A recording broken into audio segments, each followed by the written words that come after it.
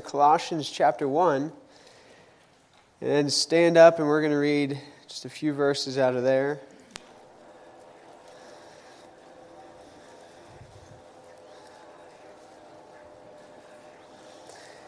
We're going to start in verse 24.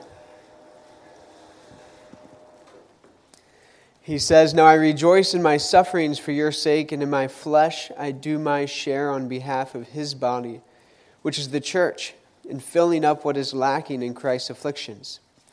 Of this church I was made a minister according to the stewardship from God bestowed on me for your benefit, so that I might fully carry out the preaching of the word of God.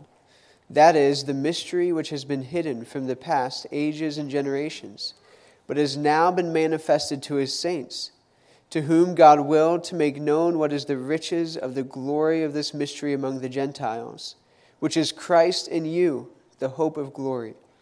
We proclaim him, admonishing every man and teaching every man with all wisdom, so that we may present every man complete in Christ. For this purpose also I labor, striving according to his power which mightily works within me." Let's pray. Father, we do thank you just for your word. We thank you for Jesus Christ, Lord, that you are our all, Lord, and just for the opportunity that we've had to celebrate Jesus in song. And now as we come and look at your word, we just ask that you would have your way in our hearts, that you would encourage and build up our faith, Lord, that you would be exalted and glorified. We pray this in Jesus' name. Amen. You can be seated. So, it's great to get the chance to share with you all again. This has happened quite a bit over the last few months.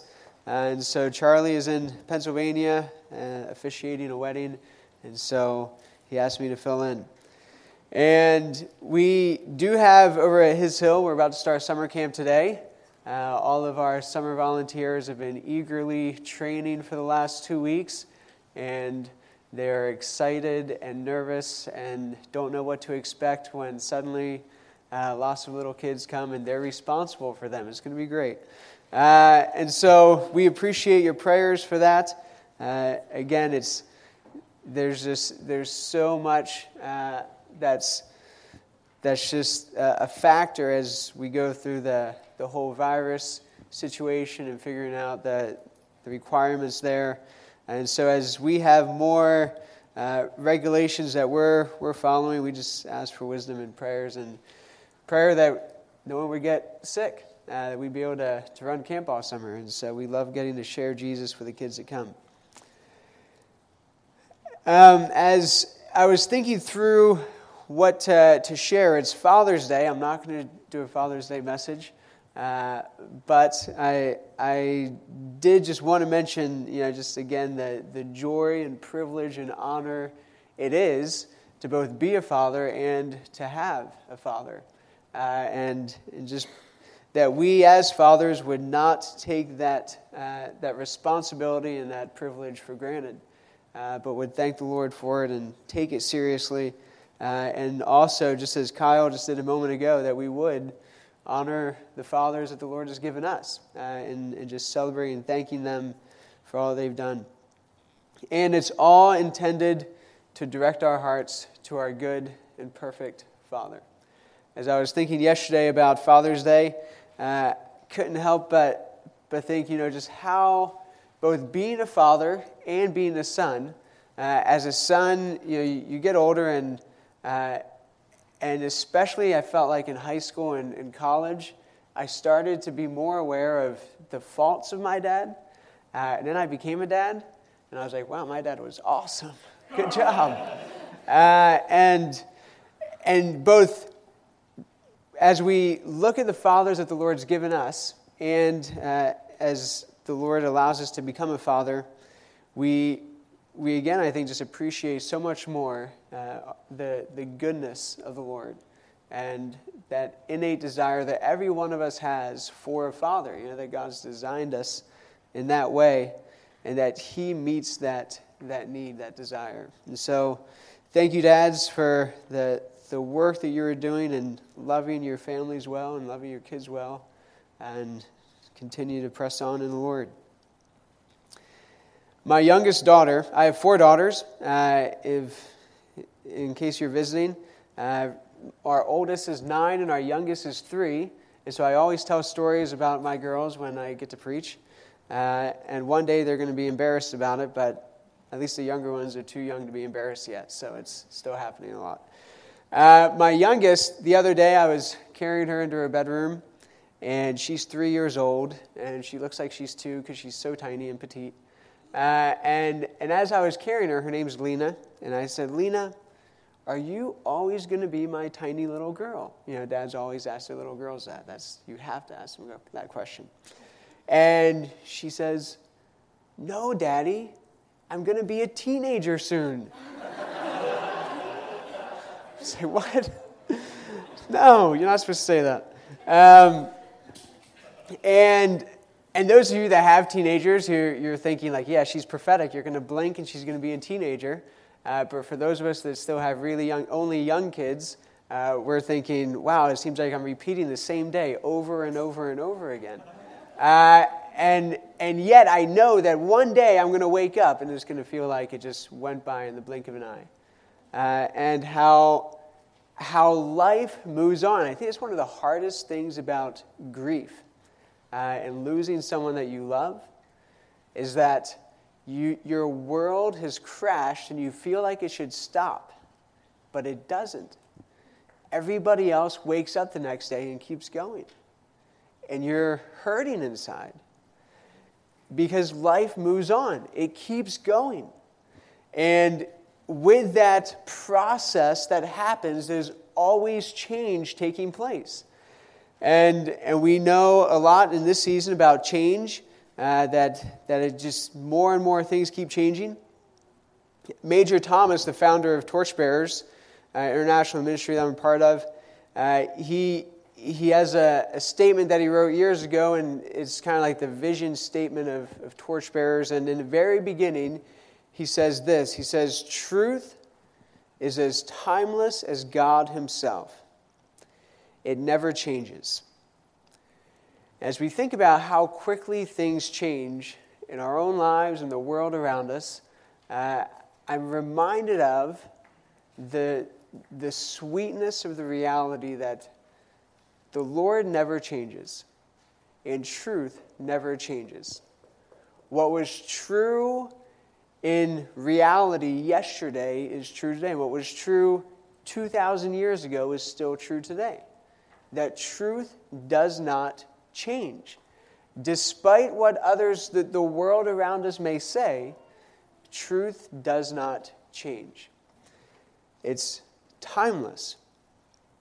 I was just speaking with someone yesterday about how, at this point in 2020, we're all just waiting for the next thing to happen because so many things have happened. Every month or every other month, something significant in the world happens. And so we're just waiting for the next one. We're so used to change. And as we face the changes around us, I think of that old song that says, on Christ, the solid rock I stand. All other ground is sinking sand. And in the turmoil, my feet just want somewhere to stand that's not going to change. Because there's so many unknowns. And so as I was praying about what to share this morning, oftentimes, my prayer is first, Lord, what would you have me share from your word for those that are going to be listening? And then the second half of that prayer is, what do you want me to study for my own heart, to really focus in on for myself? And so there's some selfish motivation there, and I'm praying about what to preach on. What do I get to study? And the thing that really came to mind, I think the Lord laid on my heart, was this idea of the truths that never change, specifically the truth of the gospel, the person of Christ. And in my own life, just having that need for certainty for tomorrow. What is not going to change? I am not a planner. If you spend much time with me at all, I am not thinking about the things that I'm going to do tomorrow or the things in my future. The furthest I plan is that I know tomorrow I'm going to wake up and I plan on reading my Bible and drinking coffee. Like, that's about it. And beyond that, the day is the Lord's. Like, well, whatever happens, then we'll just roll with it as it comes. But I am not somebody that is really detail-oriented in planning out my days. And so with that, I'm not a worrier. I'm not somebody that gets worried really easily or anxious. I think of myself as pretty laid back and easygoing. And some of that is personality, or a lot of that's probably personality. I hope some of it's faith and just trusting the Lord. But it takes a lot to unsettle me, and yet these past few months have been difficult. And I think especially this past month, I've just been more on edge. And it's strange for me, a strange feeling to feel that anxiousness about the world around me in the future. And so I come to Colossians chapter 1, and I want to walk through this a little bit, speaking to this unchangeableness of Christ. And starting in verses 25 and 26, I'm going to read these again. He says, "Of this church I was made a minister according to the stewardship from God bestowed on me for your benefit, so that I might fully carry out the preaching of the word of God. That is, the mystery which has been hidden from the past ages and generations, but has now been manifested to his saints." And he mentions at the end of verse 25 this preaching of the word of God, and he hasn't really elaborated on that yet, but he's about to. In the rest of this passage, what is this word that he's been given to preach? And we're going to go through that. And in verse 26, he mentions the mystery which has been hidden from the past ages and generations. And you think, okay, when someone tells you a secret, how hard is it to keep that secret for a day? Especially in middle school. But, when someone tells you something that nobody else knows, then there's that itch to get to share something. I don't like surprises unless I know about them. And when people they're on the in about a surprise, they really are tempted, or they lure somebody and say, "Hey, I know something you don't, and this is going to be a great surprise." God had this mystery, this hidden thing that he did not reveal for thousands and thousands of years. And it was a secret. He said he kept it hidden for generations and generations. That's discipline. That's self-control. Do you think the thing that the Lord had that he was keeping secret was a good thing? You better believe it was. It was the way that he was going to bring redemption to the world, restoring humanity back into his image in the way that he always intended them to be. This was exciting stuff, and yet God didn't fully reveal how he was going to restore humanity, how he was going to deal with sin. He dropped hints along the way, just enough to keep people continuing to believe, yes, it's coming, it's coming, it's coming. God hasn't forgotten his promise. We're waiting. But God kept something hidden as a mystery for thousands of years. And yet, people were trying to figure out what the secret was. If you flip over to 1 Peter, says that all these guys that were writing, these prophets, they were trying to find out what this mystery was, what it was that God had been alluding to. In 1 Peter verse 10, he says, "As to this salvation," this is chapter 1, verse 10. "As to this salvation, the prophets who prophesied of the grace that would come to you, they made careful searches and inquiries." So there were these prophets, and they were prophesying about what was to come. God gave them a word, and they would speak that word to the people, and then the prophets would go back and be like, what does that even mean? And they're searching in the Old Testament, they're searching the scriptures that had already been written, and they're saying, "Lord, how is this going to work out? I hear something about a virgin birth. How is that going to work out?" And they're hearing these different things that God is telling them about the future salvation of his people, And they're making careful searches and inquiries. And he goes on. And he says, verse 11, they're seeking to know what person or time the Spirit of Christ within them was indicating, as he predicted the sufferings of Christ and the glories to follow. It was revealed to them that they were not serving themselves, but you in these things which now have been announced to you through those who preach the gospel to you by the Holy Spirit sent from heaven, things into which angels long to look. The angels themselves longed to look and to know how God was going to fulfill his promise that he made in Genesis 3:15, right after Adam and Eve sinned and they were deceived by the serpent. And then God shows up and he gives them their consequences, their curses, and he goes to the serpent in Genesis 3:15 and he says that somebody from the seed of the woman, a human being who's going to be born on earth, will crush the serpent's head. And the serpent is going to bruise his heel. And God says that, and then the next generation is thinking, what does that even mean? And I'm sure maybe by that point they've killed some snakes. And they've crushed some snakes' heads, and they're like, well, it's obviously not just a literal thing because I've done this and there's still no salvation happening, even though they may feel saved after killing the snake. But still thinking, how is God going to fulfill this? How is God going to bring about this redemption that he's alluded to?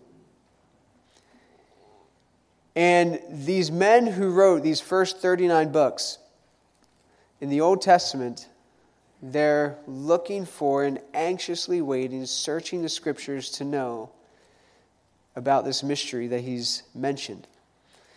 And we get to Colossians and we're starting to read about, and we're seeing the explanation of this. How is God making himself known? We think back in the Old Testament that as people are searching to know what God is doing, we see God show up in Genesis 12, and God reveals himself. There's this mystery, and God begins to reveal himself to a person. He shows up to Abraham, who is Abram, and he said, Abram, through you and your descendants, all the families of the earth are going to be blessed. So first, there was this first promise in Genesis 3. Serpent's going to be defeated. Sin's going to be dealt with. Reconciliation between God and man is going to happen. And then in Genesis 12, God drops another hint, and he says it's going to be through Abraham's descendants, this family. But God revealed himself to Abraham.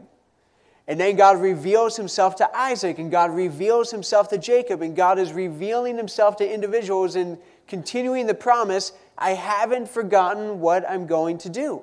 It's going to happen. Just wait. We love hearing that from the Lord. Just wait. Wait. And he tells them to wait. When I was about 10 years old, my family was living in Maryland, and that's where my mom's from. And my grandparents on my dad's side are in South Carolina. And so we would drive down to South Carolina from Maryland about once or twice a year, about a 12-hour drive, depending on who's driving. And as we would drive down, we'd spend a week there and then see everybody, head back and continue on. And one winter, we're getting ready to go, and we're packing up our stuff. And then my dad comes into our room as us boys, because I have two brothers. We're packing our stuff, and my dad says, bring a swimsuit. And we're thinking, it's winter. Like, South Carolina can be hot, but not in the winter time. It's still normal. Like, it's cold. It's too cold to swim. But he says, bring a swimsuit. And we're like, okay. He leaves the room. What do? We immediately start trying to figure out what's going on. Did you hear anything? Why? Where are we going? We're going to South Carolina. So why do we need a swimsuit? I don't know. And so our imaginations start running wild of all the things that could be taking place. Maybe our grandparents on our dairy farm got a heated pool, which would not happen. But who knows? Why are we needing to bring a swimsuit? So we go and we ask our dad eventually, and he says, you're on a need-to-know basis. Okay, that makes sense. That's life. And so dads get to do that with their kids. And so we get in the car and we go to South Carolina. We spend a few days there, and then Dad says, okay, get in the car, we're going to Florida. Okay, we can use our swimsuits in Florida. That's great. And we were so excited that we got to go to Disney World that winter. But there was this thing that he kept hidden from us, and he dropped little hints along the way, but we had no idea. But then when he finally announced what it really was, we were ecstatic. We were so excited for the revelation of this great mystery. And as we think, though, about the fact that, my dad said, you're on a need-to-know basis, and this is how God works with us. I am on a need-to-know basis with the Lord. But I don't like that most of the time. Because what I consider need to know and what he considers need to know often don't line up. And I think, no, Lord, I do need to know. And he says, no, you don't, not yet. And this is nothing new. This is how God has worked with his people whom he loves from the very beginning. He told Abram, hey, pack up your stuff and start walking. Where are we going? You don't need to know. Okay. He tells David, hey, David, guess what? You're going to be king one day. All right, when's that going to happen? You don't need to know. It's going to be another decade before you're king, but I promise you're going to be king. He tells Peter, take your net and cast it on the other side. No, but Lord, let me tell you about the situation. I've been fishing all night. And God says, trust me. You're on a need-to-know basis. You simply trust that what I'm instructing you in, revealing to you, is exactly what you need to know. And so that's how the Lord continues to engage with us. Am I okay with the Lord directing me on a need-to-know basis? The Lord can be moving us in one direction and suddenly we're told to stand still or to actually turn around and go the opposite direction. It doesn't make sense in our minds, but if God is the one who is leading us, then it's always the right direction. Even if we don't know even what direction it is. If God is the one leading us, then it's always the right way. And this is the approach that the Lord takes about the good news of Jesus. That he reveals it on a need-to-know basis. And at the fullness of time, in Galatians 4, he says that he sent his Son. He made known how he was going to address sin. Bring us back to himself. And for those thousands of years between when he first initially mentioned this promise to when he finally brought Jesus, our Savior, to the world, when he finally came, during those years, kingdoms came and went, and societies rose and they fell, and the world kept moving and it kept changing, and God wasn't backpedaling, he wasn't reconsidering, he was moving forward with his plan. And for my heart, that's a comfort, and that's what I need to hear, that as the world around us continues to move, that the Lord is not backpedaling. He's not second guessing what he has put in place and what is taking place in the world.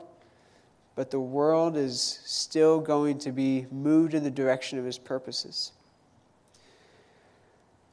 And so, as we think about the gospel of the good news, going back here to Colossians chapter 1, he talks about this preaching of the Word of God in verse 25.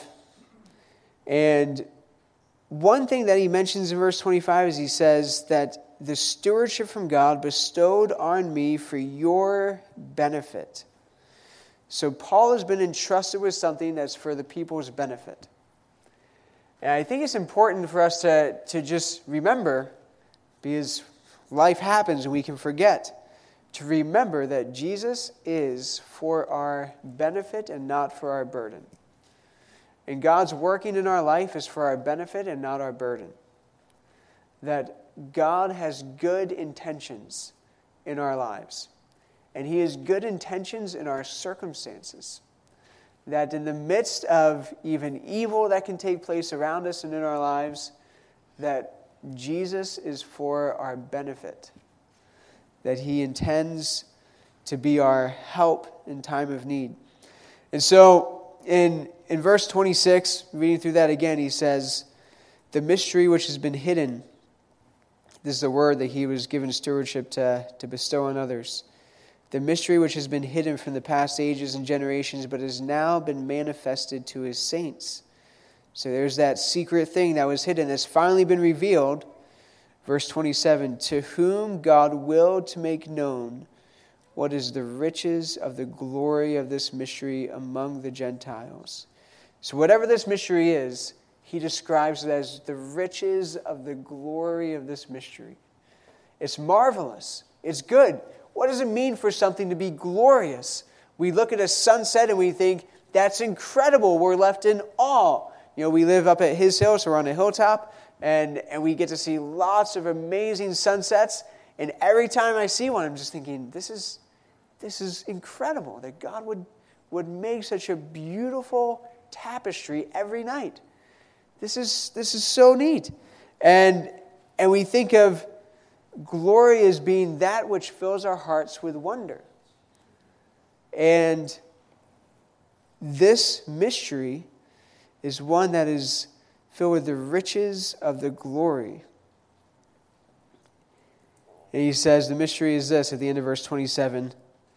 It is Christ in you, the hope of glory. Christ in us. And we think so much about the mystery being that God would send his Son to die. But when he says here, the mystery is this, that Christ died for you, he doesn't say that's the mystery that's finally been revealed. He says that, I think what his point is, that was a means to an end, the death of Christ and the resurrection of Christ. But the mystery, what God has intended from eternity past, is to provide a way for Christ to come and take residence in the midst of his people, with his people. And again, he kept giving hints of this throughout the Old Testament, that when he first established Israel and led them out of Egypt from slavery, they came into the wilderness, and what did God do? He said, you're going to be my people in Exodus 19, and I'm going to dwell in your midst. So build a tabernacle, and the glory of God comes and dwells among them. That was a miracle. That was the glory of God. And that was the glory of his people, that God himself would dwell among them. And then later on, they go and they build the temple. And the thing that makes Israel so unique is that their God actually comes and dwells among them in his glory. Because God has always intended to dwell with his people. And then we come to the New Testament and we see Jesus come and walk among his people. And he tells his disciples, it's going to be better when I leave. You think this is good, but trust me, it is better for you if I go and return to my Father. And he leaves, and then the Spirit of Christ comes to dwell within the believer, you and I. And he says, this is the mystery that's been hidden from ages past and generations past that's finally been revealed to us. Christ in you, the hope of glory. That the gospel is not only the cross. It's not only the resurrection. The mystery is the gospel being fully revealed in Christ's coming, Christ's death, his burial, his resurrection, his ascension, and his coming in the Spirit to live in our hearts. And when you read through Scripture, it's not an emphasis on somebody died for you and somebody was resurrected and somebody ascended, but it's the person, Jesus, who died and Jesus who was buried and Jesus who's resurrected and Jesus who ascends. It's not just the event itself that's significant, but it's the person behind the event. It's the miracle has always been that God would dwell with his people. And so for thousands of years, God waited to reveal this mystery. of Jesus being united with a believer, and he's still doing that today. He's unchanging. He's still living in our hearts, living among his people. And so we can have hope in the unknowns of the future as we consider what's been made known in the past. We think about the past works of God, and we take hope for the future. I don't have to know what's coming because I know what's already taken place. And so I see the history, the track record of what the Lord has done, and there's comfort. And so in verse 27 again, to whom God willed to make known what is the riches of the glory of this mystery among the Gentiles, which is Christ in you, the hope of glory. Jesus didn't save us only so that we would be like him.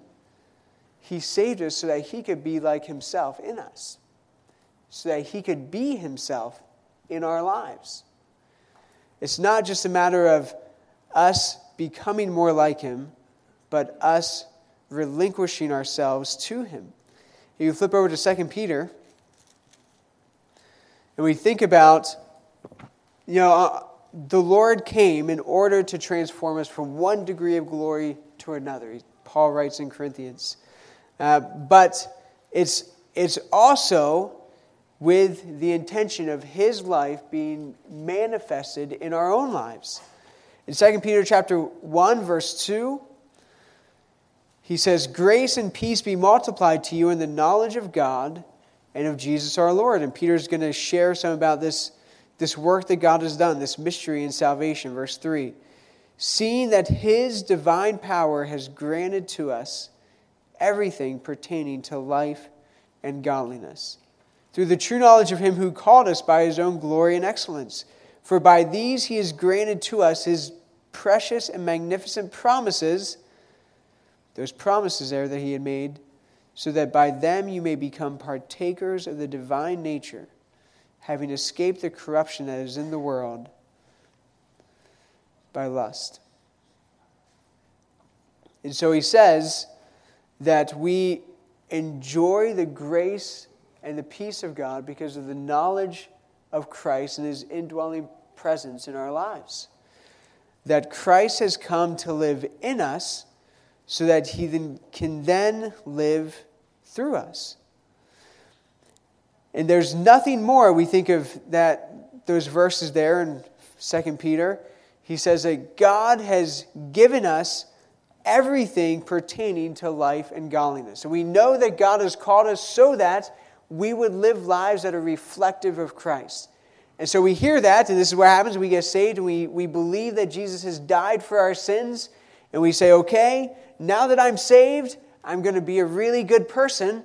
This is going to be great. I'm so excited that Jesus has forgiven me, and now I'll do good.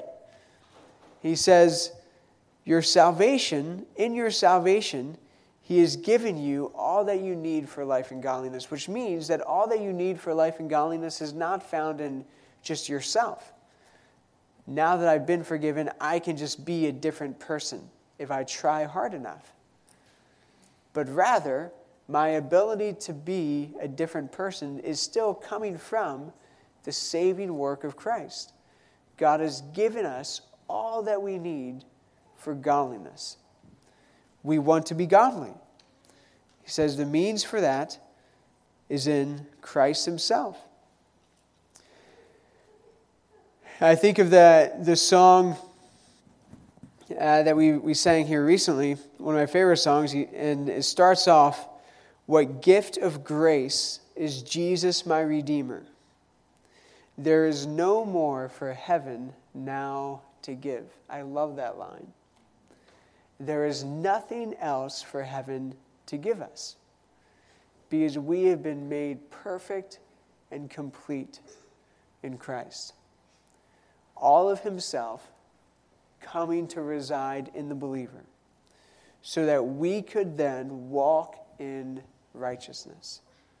How? By his very life. By his grace. God's intention has always been for his people to live out his image and to bear his likeness, and in Christ he's provided the means to do that. Just a bit of my own testimony. I grew up in a Christian home, and when I was 8 years old, I came to receive Christ. I was born again. And I knew as a Christian that the Lord wanted me to be like Jesus. Everybody knows. And I was born in the 80s, so in the 90s it was a huge WWJD, and it's all about what Jesus would do and being like Jesus. That was the ambition of every young Christian, and probably most old Christians, that we want to be like Jesus. And I remember that when I got into high school, that I just got worn out because I knew that He really wanted me to be like Him, but I couldn't, and I was trying so hard to just be accepted by other people, and it wasn't working out. And so there was this whole double life that was happening, and so I just did my own thing. And I remember attending a youth retreat one weekend, and I was just miserable, living a double life. And I remember the speaker gave some kind of altar call, and I was sitting in my seat. I was a senior in high school, and I was just crying. I was going into my senior year, and I was crying as he was talking, and I knew that my life was empty, and I was walking in rebellion against the Lord. But I also knew that as the Lord was encouraging me to just yield to Him and let Him have His way, I said, but Lord, I know when I go home after this retreat, I'm still going to keep doing whatever I want. And it's not going to last because I know myself. Because I put so much confidence in the ability to be godly being based on my own abilities, my own strength, my own willpower. And my will was weak. And so I was so discouraged. And it was just 6 months later that the Lord worked in my heart, and finally I just came to the understanding that, I can't do it. And that's okay. Because my faith is not in my own ability to be able to be godly. That's not what pleases Him. What pleases Him is faith. Trusting and believing that He really is competent, that He has given me all that I need for life and godliness. And I go through my journals from when I was the last few months in high school, and that's just, as I was reading my Bible, that's what I was writing about. That God has to be the one to live His life through me. And then I went off to Bible school in Texas, and that's all I was hearing all the time. And I was like, wow, this is crazy. Like, I didn't just make this up on my own, but this is actually taught. And other people believe this too. And it was such an encouragement to my heart. Major Thomas illustrates this idea with a picture of being given a Ferrari, and we as Christians are given this wonderful, powerful engine, so we decide that we're going to push it everywhere. And we're going to push this car around to try to show off to people this great car that we have. And we get exhausted because we have this great resource of power, but we're not actually trusting and trusting ourselves to it. We're not appropriating what's been given to us. And that's what so much of us, so many Christians are prone to do. What I'm prone to do, my tendency is, God, I've got this. Thank you for your help in the past, but I think I can handle this one. And He reminds me again and again, no, you can't. And so we celebrate the fact that God's truth never changes. That just as He worked with His people in the past on a need-to-know basis, that's how He's working with us today. Going the direction that God is leading is always the right direction. And the way that He leads is, I'm reminded of in Exodus as they're about to cross the Red Sea. I'm going to turn there really quick, Exodus 14. When God has led them out of slavery by the miracles of the plagues, and Pharaoh has finally let them go, and Moses is leading them, and they get to the Red Sea in Exodus 14, and as they're waiting at the sea, they see that Pharaoh's army is coming behind them, and they, all of a sudden, the Israelites, they just get really frustrated. And they're like, Moses and God, why would you do this? Why would you save us only so that we could die by the Egyptians right after we escape? And as Christians, we can feel this. God, why have you saved me, but then I'm just floundering in my godliness, in my walk with you, and I still feel empty. Why would you do it this way? And I love how God responds to them, what Moses says. In verse 13, Moses said to the people, "Do not fear, stand by and see the salvation of the Lord, which he will accomplish for you today. For the Egyptians whom you have seen today, you will never see them again forever. The Lord will fight for you while you keep silent." The Lord will fight for you. You stop talking. Stop complaining. He's going to take care of it. And the Lord tells me, John, stop worrying. The Lord is going to take care of it. You be silent. He's got it. He's given you all that you need today to live the life that He's called you to live. And when you go into the workplace that's unfriendly towards believers, when you go into your family life and there's challenges, when you go into summer camp and there's kids and you don't know what to do with them, and as you go into your day today and tomorrow, and we think, Lord, this is not what I expected. I need to know more information. Why are things going the way that they're going? And He says, keep silent, trust me. Just walk by faith. It's so simple. I've given you all that you need. So trust me. And so this is what my soul has needed, my heart's needed over these last weeks and months. And then I just want to finish on verses 28 and 29. As we walk in Jesus and we see His faithfulness time and time again, then it leads to an eagerness and a willingness. In verse 28, we proclaim Him. He doesn't say we proclaim an ideology. He says we proclaim a person. We proclaim Him, admonishing every man and teaching every man with all wisdom, so that we may present every man complete in Christ. For this purpose also I labor, striving according to His power which mightily works within me.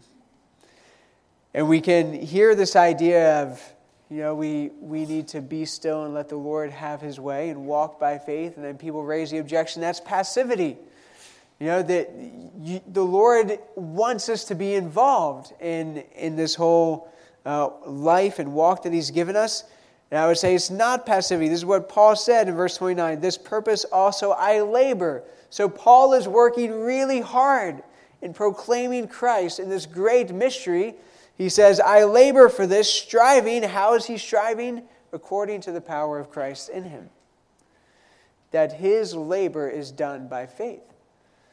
By saying, Jesus, I know you've called me to proclaim this message, and I don't have the ability to do it in myself. And so be my strength today. And so He's provided all that we need. As we feel incapable of maintaining our own securities, our own godliness, our own circumstances to be a way that's going to, we think, give us peace. In our incapability, we remember that He's given Himself. And that truth is never going to change. So, let's pray. Father, we thank You that as Peter wrote, that we can enjoy the grace and the peace of God as we celebrate the person of Jesus, remember who You are and what You've done. And we thank You that You have gone before Your people in every generation in the past, and You will continue to do that in each of our lives individually and as a body today. And so I just pray that, again, our hearts would be encouraged in Jesus and that we would have hope and joy. And praise in Christ's name. Amen.